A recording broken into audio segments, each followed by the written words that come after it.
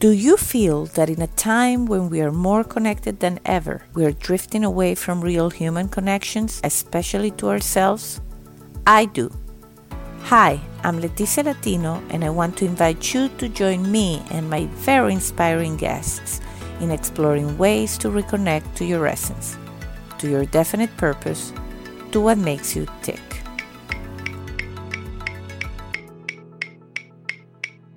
Are you ready?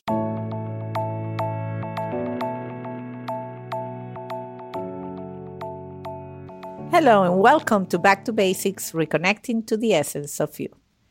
Marketing mentor Ilise Benun is a national speaker and author of 7 business books for the creatively self-employed. She has guided thousands of creative professionals toward freedom from bosses and impossible clients. Ilise teaches you how to build a business that fits our evolving life. She's also the founder of the marketing-mentor.com and an adjunct faculty at Maryland Institute College of Arts. Hello, Ilise. How you doing? I'm well. Thank you so much for inviting me to be on your podcast. I'm very, very excited. And by the way, you have like the perfect podcast voice. So now I'm like threatened. You have a beautiful voice. Thank you. So, Ilise, I'm overwhelmed now that I knew that you have done fantastic work.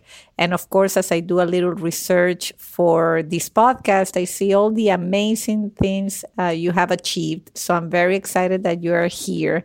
And you definitely, for what it seems, for a long time you've been on target, creating or enabling people to really break free from, as your bio says, from bosses that we don't like and impossible clients. So I would love for you to take us to that journey. First, obviously, who were you as a young child? What were your passions? And really how you build that path for yourself in which you are really making a difference in other people's lives.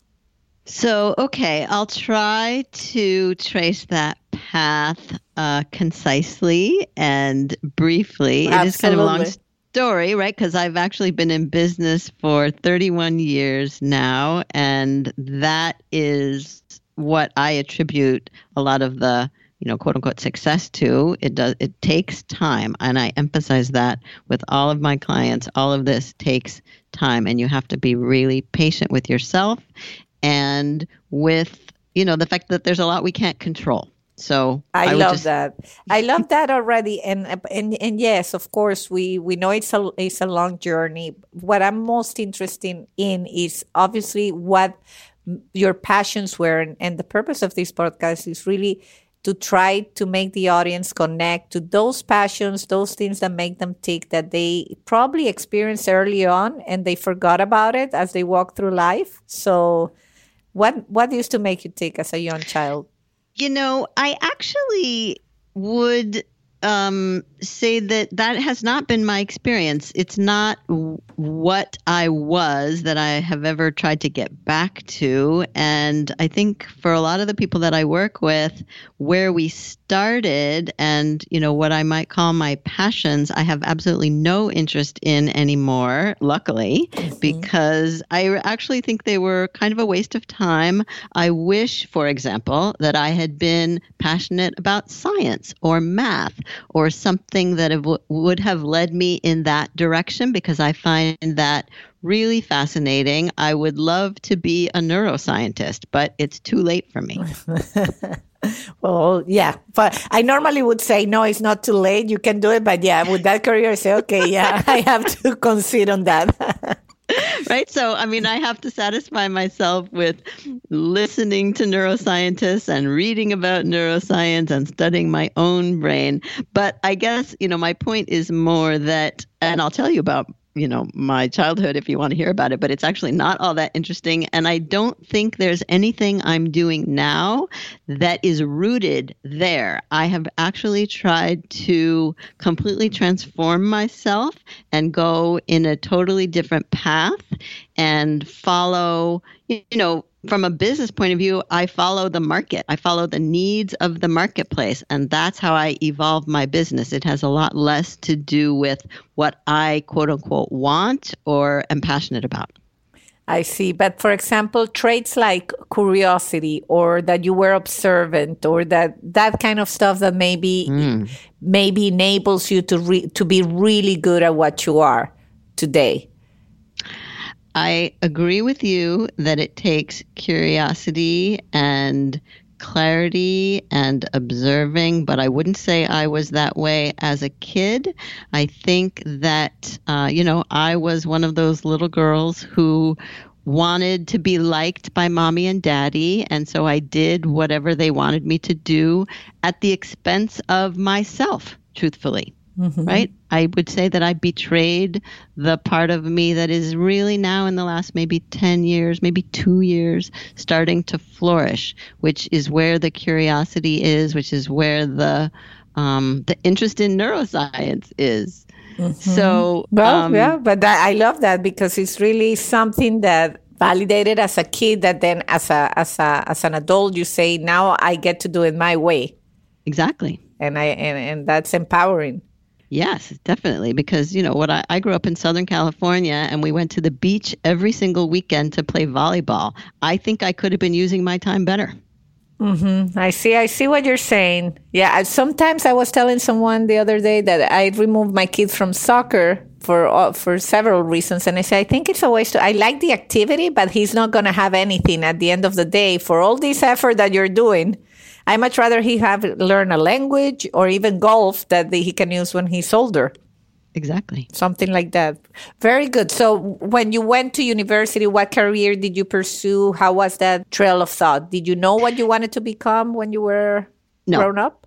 No, but I will tell you, and you will probably appreciate this, that my grandmother, my paternal grandmother, was from the Isle of Rhodes, which was from part of Turkey at the time. Uh-huh. And she spoke supposedly 7 languages. Okay. And so I'm sure she spoke a little bit of 7 languages. I'm sure she wasn't fluent in 7 languages. No. But I was fascinated by that actually growing up. And I used to sit on her lap and we used to count all the different languages every time, I would see her. And so I think, and she used to speak the languages to my father and to her other children and to the grandchildren.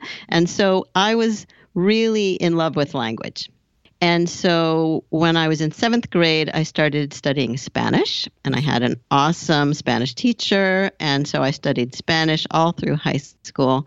And then I went to college in Boston, and I got my degree in Spanish, but I also studied French. I added French in college, and I went to Europe for 2 years, and I lived in Spain and I lived in Paris. And so I really immersed myself in the languages, and that is what I love. And I would say I could trace the love of language to what I do today, because I often feel like I am translating the creative language of the people that I specialize in working with into something that the business world can understand, and vice versa, helping them hear what the business world is saying and translating it into something they can use for their marketing. Does that make sense? Absolutely. I'm almost like want to finish the podcast and have a session with you. You are welcome to. So you must be very good at what you do. So no, I agree. The follow the market, I guess, resonated with me because I've interviewed a few people, obviously, on this podcast, and I find that the ones that are the most fulfilled and the most right on in business, to have that business vision is the ones that have told me that I listen what the market is doing. I follow the market. Yeah. So that's powerful. So you went and live, and of course you went and live in Spain and France. So you already are probably making other people wonder, oh, why does she get to do that? And I'm having this boring job. Well, I was living in Europe during college. So I did my junior year abroad.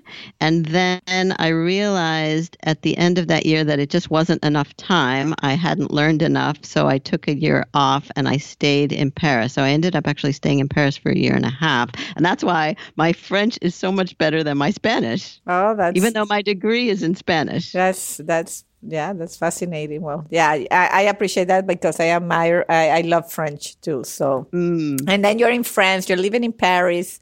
I was an au pair.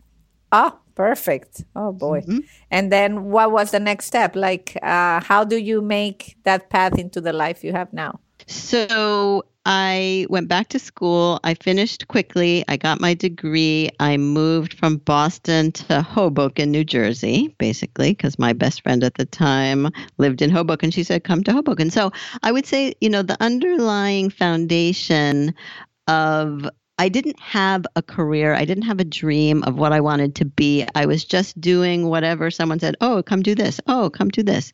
And so I did that. And that's sometimes good, but not always. And certainly I don't think it's a good thing for all of one's life because it got me to a certain point.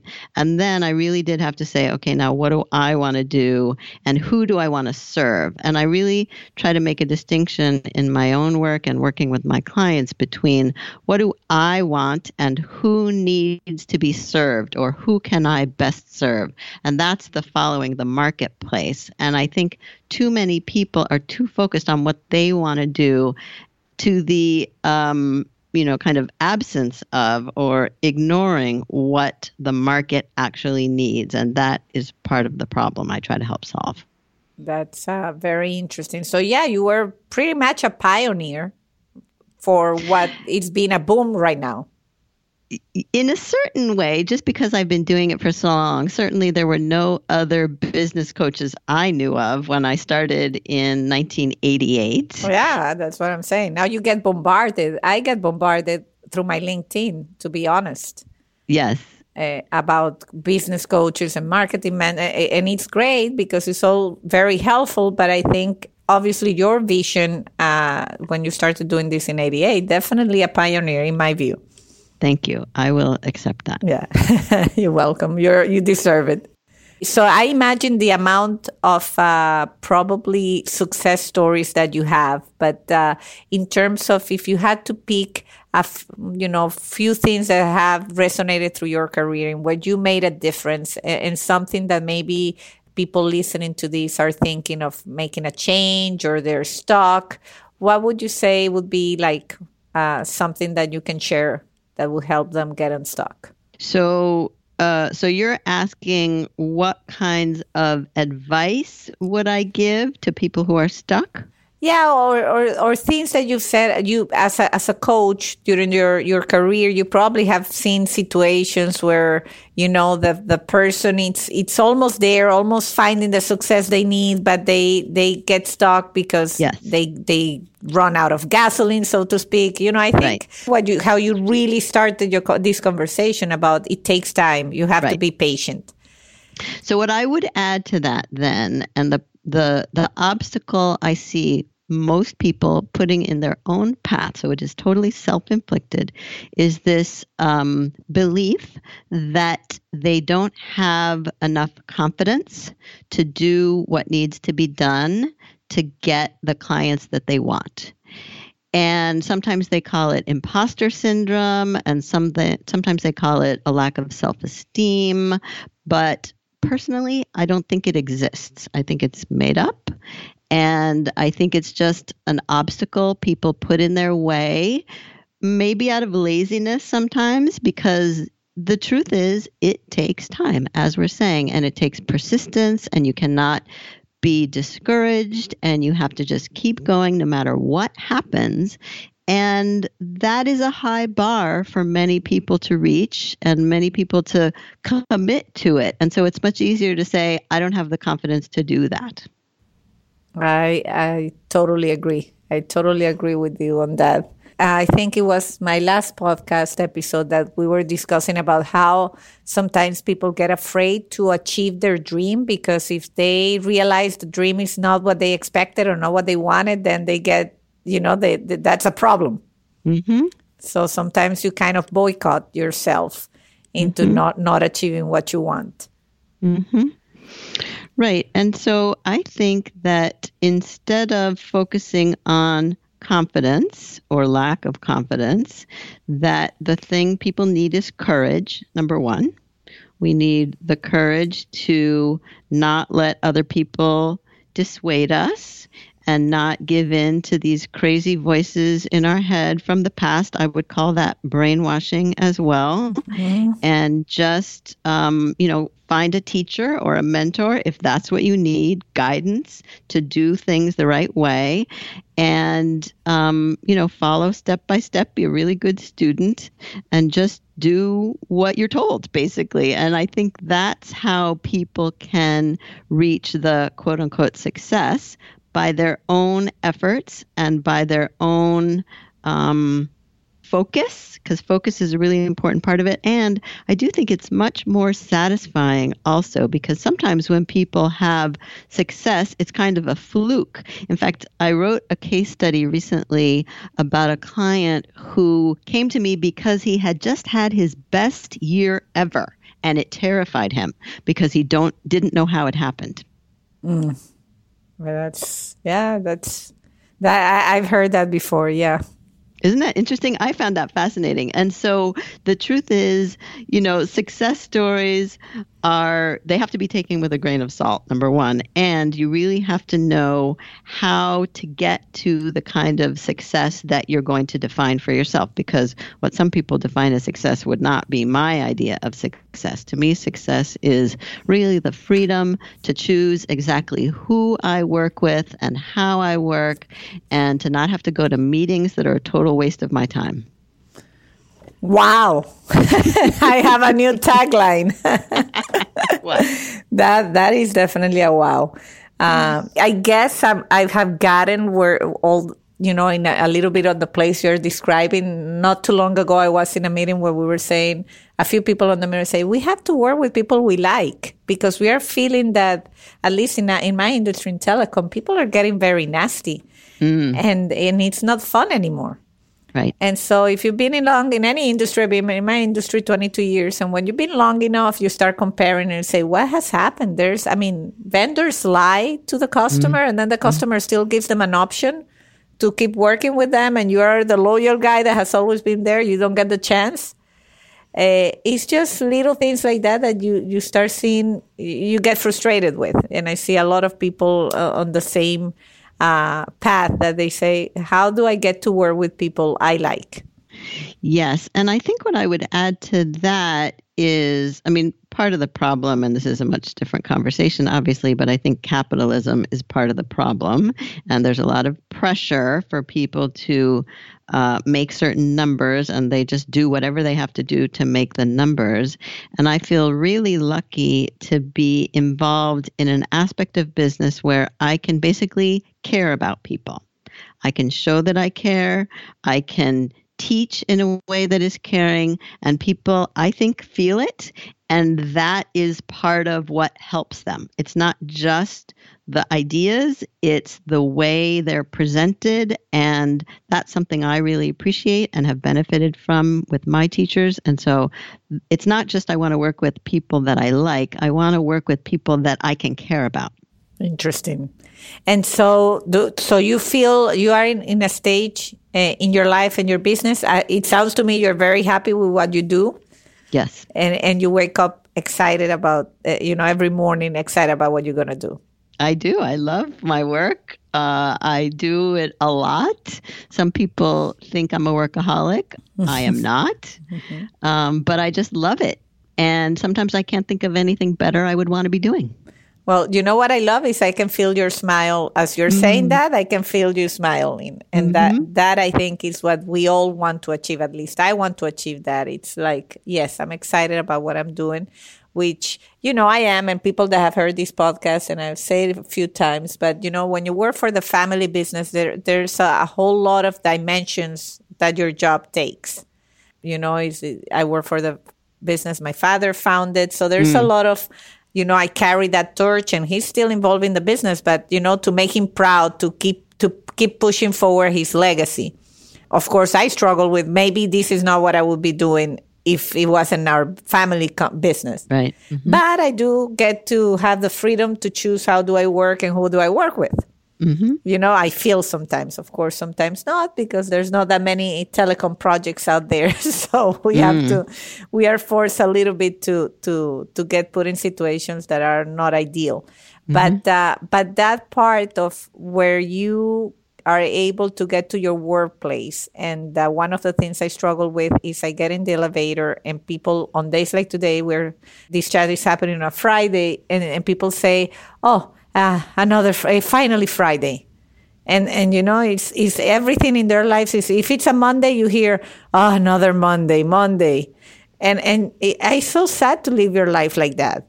Absolutely. Well, and there have been recent studies about how unsatisfied and disengaged people are at work. The statistics are quite alarming, I think.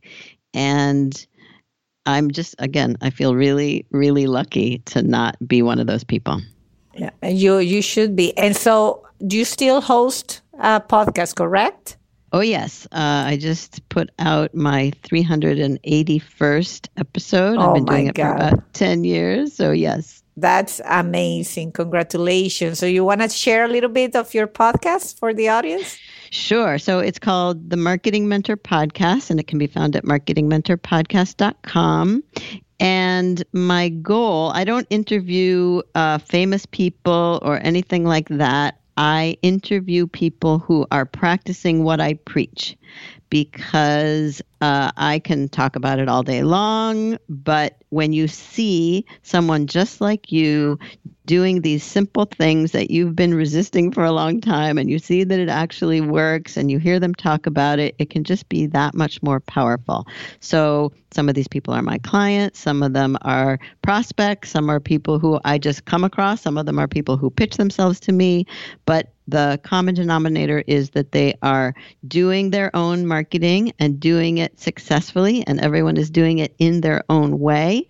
And so the goal there is to show that there's no right way, that there are so many different approaches that each person really has to put their own process together and then keep doing it. Awesome. Well, I definitely will check it out. And, now that this is my 33rd episode, so 381. Wow. That's definitely an inspiration. It takes a lot, but I'm sure that obviously you're enjoying it. I'm enjoying it. I get to meet fascinating people such like yourself. And so I'm really, really happy that we bump into each other on LinkedIn.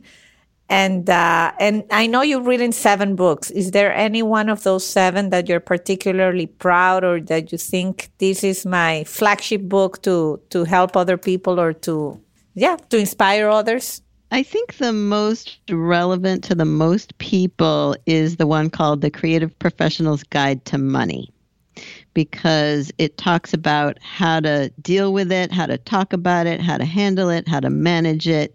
And it's just very practical, whether you are self-employed or not. Okay, well, we definitely have all the Amazon links to your books and to your webpage in the show notes for anybody. I mean, check it out. She has a lot of information. You've written a lot of articles that are really interesting. Normally, when I do research on someone that I'm going to interview, it takes me an hour or so, but you have so much information. I'm definitely going back and benefiting from it. Thank you. I'm a bit of a content machine. I just can't stop creating content. Well, but that's why you're doing good. We are in the era of creating content. That's for sure. And then what I always, the first step for everyone, I think, is just to sign up for my quick tips from Marketing Mentor, which is the email newsletter that I send out every other week. Perfect. So I'll have that on the show notes as well. Okay. And I really thank you, Ilise. I mean, you've been an easy interview, because you're someone that's really, as you just saying, you're practicing what you preach, and it's really inspiring. And you're really an example of what can be achieved when you stay persistent, you stay true to who you are, and you identify what you're good at, and you follow the market. And actually, you're just reminding me of one other underlying idea, which is autonomy, right? The idea that the goal to me of all of this, of following the market, of being persistent, is that I can take care of myself. I can do what I need to do. I don't have to give in to what the other people want. I just feel like that position of strength is something that everyone can aim for and achieve. Fantastic. Well, that's a great way to end this conversation. Shooting for autonomy. Thank you so much for all the wisdom you've shared. Thank you, Leticia. It's really nice to speak with you. Likewise. Thank you. Bye-bye. Bye. And until the next time.